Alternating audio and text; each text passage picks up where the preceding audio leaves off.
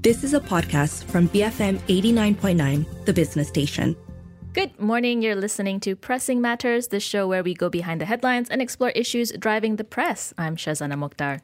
Now, for those who are hoping for a reckoning of the 2020 Sheraton move, the results of GE15 were, to put it mildly, quite the letdown. The will of Malaysians in GE14 was thwarted by the sudden change in government, and there were hopes that the 2018 mandate could be restored in these elections. But the opposite played out. The results indicated that a broad segment of society had cooled with Pakatan Harapan and opted for the Sheraton move parties, with the exception of Barisan Nasional, of course. Now, Nathaniel Tan, strategic communications consultant and coordinator for Project Bangsa Malaysia, penned an op-ed for Malaysia Kini, counseling readers to look beyond the current doom and gloom. He joins me on the show today. Nat, welcome to Pressing Matters. Good morning, Shaz. Thanks. Happy to be here.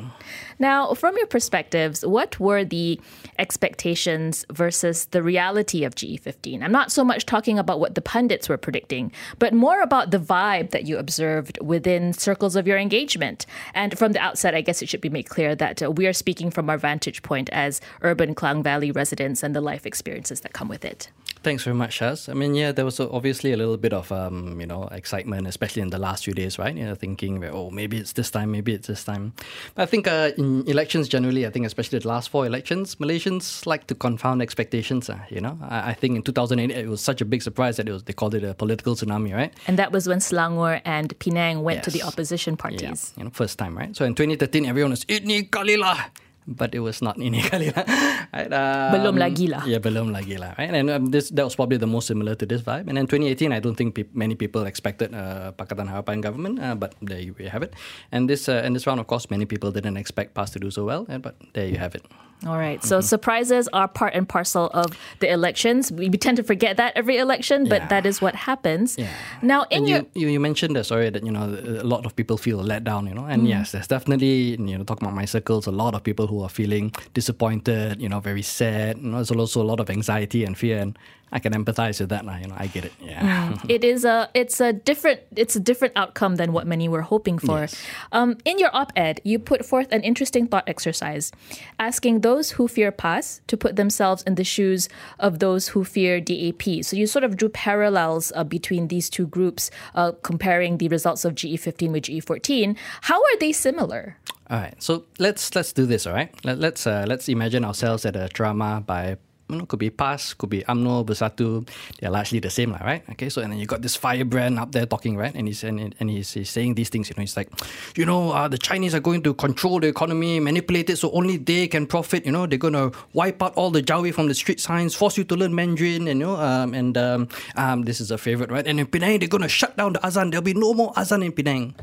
So now, I think I'm a little bit pretty similar to most, I imagine, BFM readers, right? We are urban, English-speaking, middle class, right? And, you listen to all these things, right? What are you thinking? You're probably thinking, that is such a load of nonsense. What crazy talk is this? I'm a Chinese person, and I don't want any of those things, right? And probably 98% of other Chinese are just like me, or non-Malays, right? That's just crazy talk. He's talking complete nonsense, right? Okay, so now let's imagine ourselves at maybe, say, a DAP drama, right? Okay, and then the guy is up there talking about, if you've let these guys in, that's you'll have no more pork, no more casino, no more alcohol, right? Everyone will have to wear tudung and all this kind of thing. Now, so I'm just saying maybe, there's a whole bunch of, Malays or PAS voters out there thinking like, what nonsense is this guy talking? This is crazy talk. I don't want that. That's not what I'm looking for. It's hard to believe, right? It's hard to imagine, but I think that's where we are. I mean, democracy all over the world. It's really now today about extreme polarization. That's the name of the game, right? And it's really a crisis of imagination. You can't imagine. Say again, a typical BFM listener, maybe you can't imagine who would vote out Nurul Izzah. You just can't, I cannot brain that, right? But I think, and you think that there's something wrong with the voters there. My point is that, there's really nothing wrong with the voters there. They just chose what they prefer. And if we can't brain what they are thinking, it's not their problem. It's our problem. It's that we've lost the ability, or the gap is so wide, polarization is so bad that we literally cannot imagine what it's like to be, on the other side of the fence. So I think that's important. How do you think we got to this point, Nat, where we are unable to, I guess, like you said, this crisis of imagination, right? We can't put ourselves in the shoes of the other side, or we just have a really hard time believing that somebody could think differently from how we do. How did we get to this point? Yeah, I think this is not a natural or, just happened by itself kind of thing. This is the result of very purposeful engineering. Again, it's happening all over the world. America, you have the Democrats, Republicans, in the UK, it's like Brexit and all this kind of stuff, right? But basically, in Malaysia in particular, we've had decades of very purposeful racial instigation. When your politics is dominated by race-based politics, eventually everything in your public discourse, becomes tinged with a racial, spin on it, right? Everything is seen through a racial lens. So we've been inculcated generations now, right, to believe that this is some sort of zero-sum game. It's Malays against Chinese, West Malaysia, East Malaysia, whatever. It's a dilaga-lagakan. We are instigated against one another. So it's very purposeful, right? And it needs undoing. And it's difficult to undo within the current context. Right. So it is down to sort of structural, systematic. Absolutely. It's not down to any one figure per se, but I suppose just looking overall at the jigsaw puzzle and how it fits together. It's a historical thing. It's very much a product. It's actually, when the colonists came to Malaysia, right? The British, they bring in the Chinese, the Indians, right? And they sit around, they look and say, oh, look at this Malay, this Chinese, these Indians. If they ever gang up on me, I'm in deep trouble. 60, 70 years later, you're the government, you're thinking, oh, look at this Malay, Chinese, Indians. If they gang up on me, I'm in trouble. Of course, East Malaysia as well. Right? So it's the same. This is a very classic divide and rule. Yeah. So let's, I'm looking at Sheraton Move, right, and how it happened. I mean, there was the segment that was euphoric, that we saw a change in government.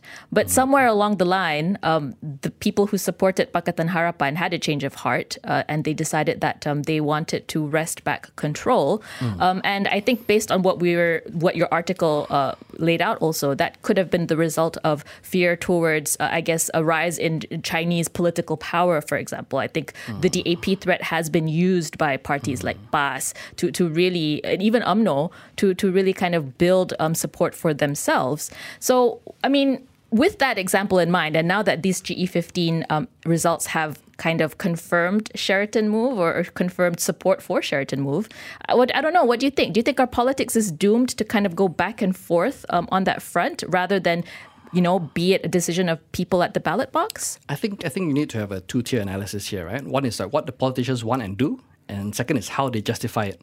Right? I think Sheraton Move has nothing to do with public sentiment. It's like, it's a big segment of the public saying we want a more Malay government. That's not a factor at all. Sheraton Move instigated by people who want power. And it's actually masterminded by Mahathir himself, who didn't want Anwar and didn't like DAP, to be honest. I mean, it's always his plan. But he, thought he played poker, he bluffed, and he thought he was having everything and suddenly ended up engineering a coup against himself, brilliantly. But I think and I think this will continue, right? This backstabbing, the way our system, the Westminster system, in theory, you can have one prime minister in the morning, another after lunch, and another after dinner. I mean, there's no legal safeguard against that thing. So these people will keep backstabbing each other, keep changing. These certain things there is no incentive for it to stop, right? But I think what's more interesting is looking at the electoral landscape, right?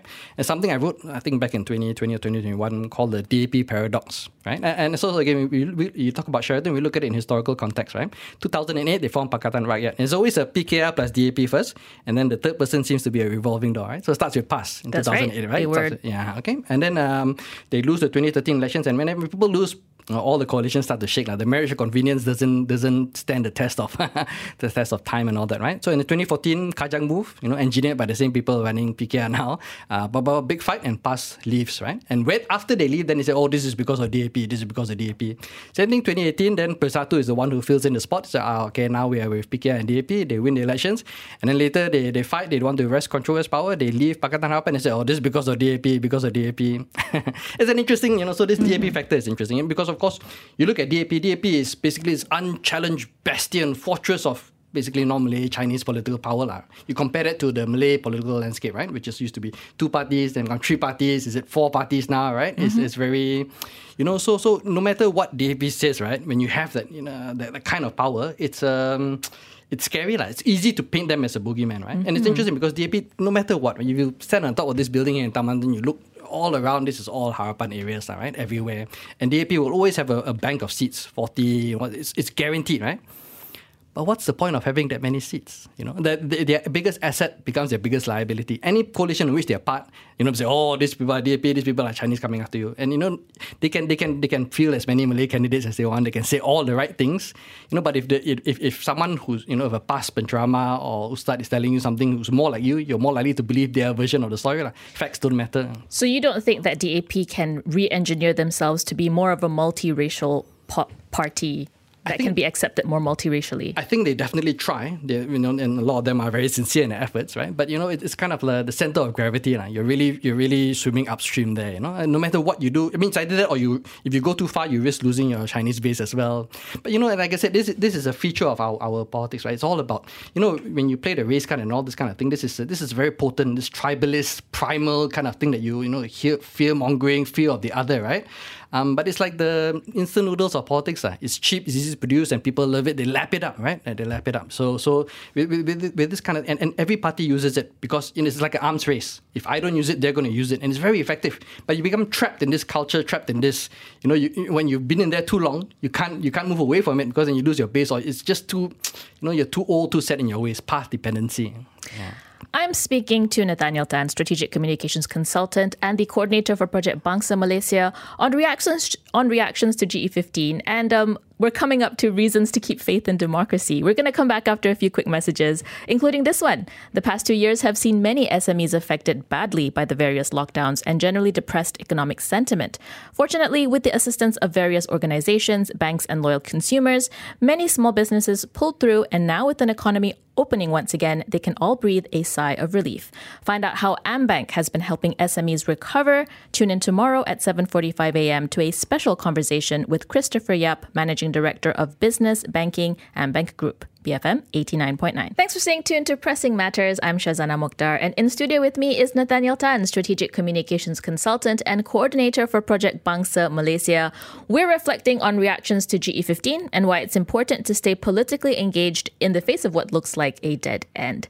Now, Nat, there was a lot made about UDI-18 and the entry of over 1 million young voters aged between 18 to 21.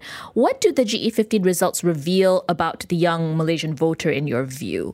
Do you think that popular perceptions of the youth are misleading or incorrect in some way? Yeah, I mean, I think before the election, right, a lot of people were very excited. Yeah, youth vote, give power to the youth. And then when the youth didn't vote the way they want, you're like, this youth, right? Tak boleh pakai lah. Why we have to, then the very popular things are, we have to educate them, we have to educate the youth, I have very little bit different ideas about the idea of voter education. Voter education to me is like, you have to teach them how to go in the place, what to pangkar, what to wear. There was a lot of that. Yeah, that's fair enough. But if your idea of voter education is, you have to, they're not educated enough to recognize corruption, they're not educated enough to make the right choices, I think this is not the right way to... This is if youth are not voting the way you want them, they are not the ones that need education. You are the one that needs education, right? You need the one you need to learn how to, if it's like, we lost the TikTok battle, these kids, they only watch K-drama, TikTok, So, I mean, that's democracy, right? It's your job to persuade them and your job to, to speak in a language that they understand. Mm-hmm. And maybe it's possible that, for them, maybe they didn't like UMNO, too old school, right? They didn't like Harapan, maybe too much DAP, right? So they just chose the least bad third option, Maybe some didn't even really know what Perikatan Nasional, but it doesn't matter to them, right? And they see it's a nice brand and they see it better, turns up more on their social media feeds, So not just youth, but voters in general. I think a lot don't feel like they are great choices. We're voting for the least bad option.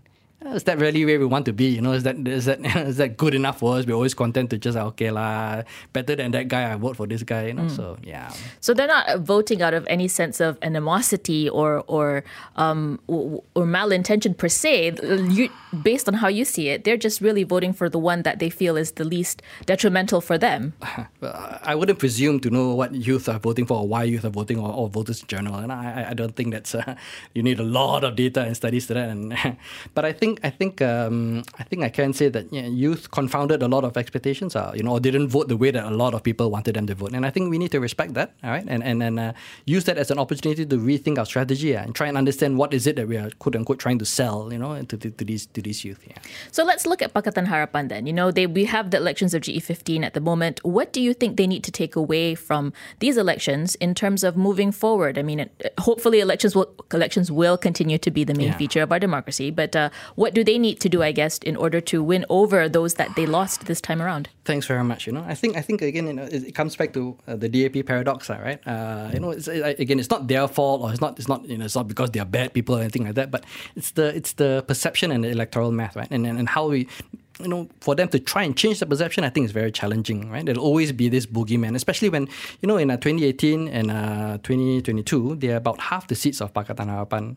And that's got to give, and then that's what the UMNO Bersatu PAS people will tell. Look at this, this is a Chinese-controlled coalition, and you can make all your arguments, you can make all the, but it doesn't really work. So you really have to think a little bit carefully about whether this form.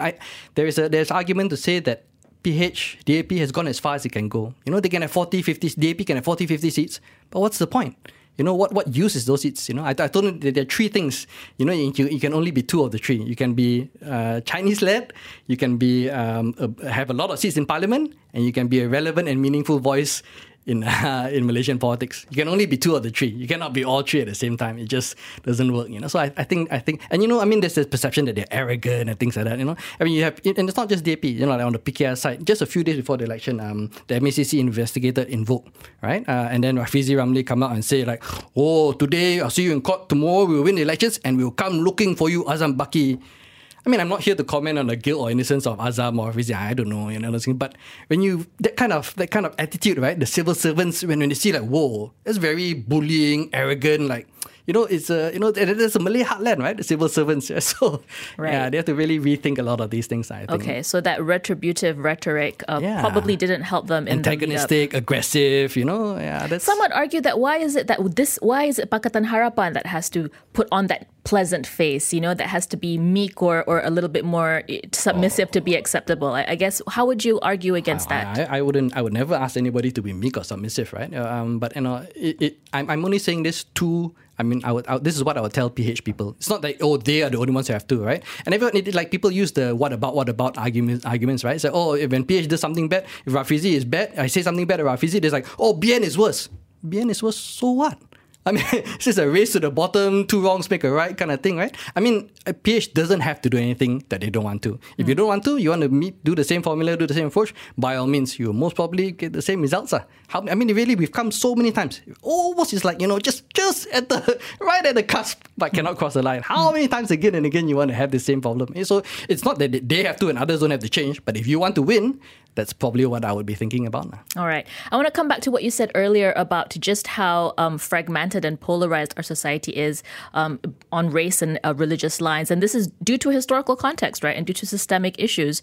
So, and we see that there's a clear difference in political realities between East and the West Coast of Peninsular Malaysia, at least. We're looking at Peninsular Malaysia mostly. So how do we bridge that ethno-religious divide, especially if we can't really rely on the government to make the policies needed for a harmonious, multiracial society? Exactly. This is sort of our obsession in this project, Bangsa Malaysia thing, right? This is a topic very, very close to my heart. We've worked on for a long time, right? Not only can we not rely on the government, we can expect the people who run the government to be actively trying to create the opposite of harmony because it's in their political interest to do so. That's their DNA and makeup, right? But the short answer is basically we have to do it ourselves, right? In Malaysia democracy in general, right? We have this habit of like relying on politicians, or we have to wait for the politicians to solve it. Politicians have to do it. This is a terrible assumption, right? We have to. I think what I'm interested in doing is like, hey, we don't have to wait for them. We can build the Malaysia we want to build. We can build it in civil society space. We don't have to be in government. It's not easy work. It's very, very difficult. Lots of challenges, but I'm dead certain we can do it on our own. We build the bonds that we want, be the change that you want to see. Can you give me an example of that? What's a concrete example of something of like that in action as opposed to just, I suppose, in rhetoric or so in I work a theory? lot in a civil society space, right? And again, I'm English speaking, Chinese, right? So but I try to look, and the civil society space also fragmented along the same lines. A lot of people doing great work, but all in silos, right? So it's all about building bridges. I've had really great experiences working with Islamist organizations like ABIM, like IKRAM. Some people think that they're all the same, they're like PAS and whatever, but they're not. Each one has its own kind of flavor, own kind of approach, and a lot of them are very open, very engaging. And again, it's about bridging that gap, being able to like understand how those groups think. How someone can vote against Nurul Izzah, right? You have to really build those kind of bonds, and it's built over, I like to say, a lot of cups of Milo. You have to sit down there, talk, do projects together. It's like making friends in school again, right? Yeah, it's like when you gotong royong, when you play sports together, that's when you really get to understand. It has to be human to human relationships. All the rest is just rhetoric, fancy words, keluarga Malaysia, one Malaysia, blah blah blah. It comes down to human, and you don't need government to build human to human relationships. Yeah, so that's our work. That's what we do. All right, very quickly, Nat, in the 1 minute that we have, how would you respond to those who are doubly disillusioned by the outcome of the Sheraton move and now GE15? What's your best argument to keep faith in the democratic process? Honestly, I don't believe that we should quote unquote keep faith in the democratic process. I think on Saturday I voted like 5-minute walk from here, right? And as my friend Adli described, this is a pesta democracy. We're all excited, we go there, right? We exercise, all right?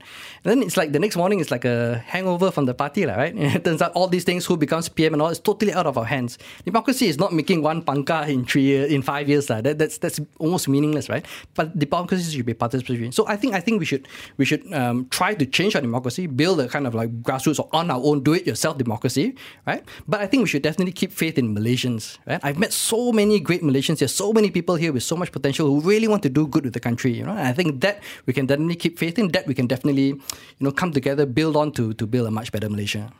Nat, thanks very much for speaking with me today.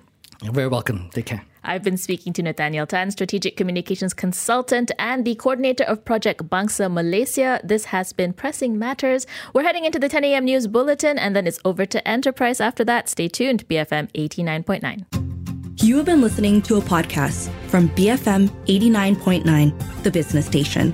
For more stories of the same kind, download the BFM app.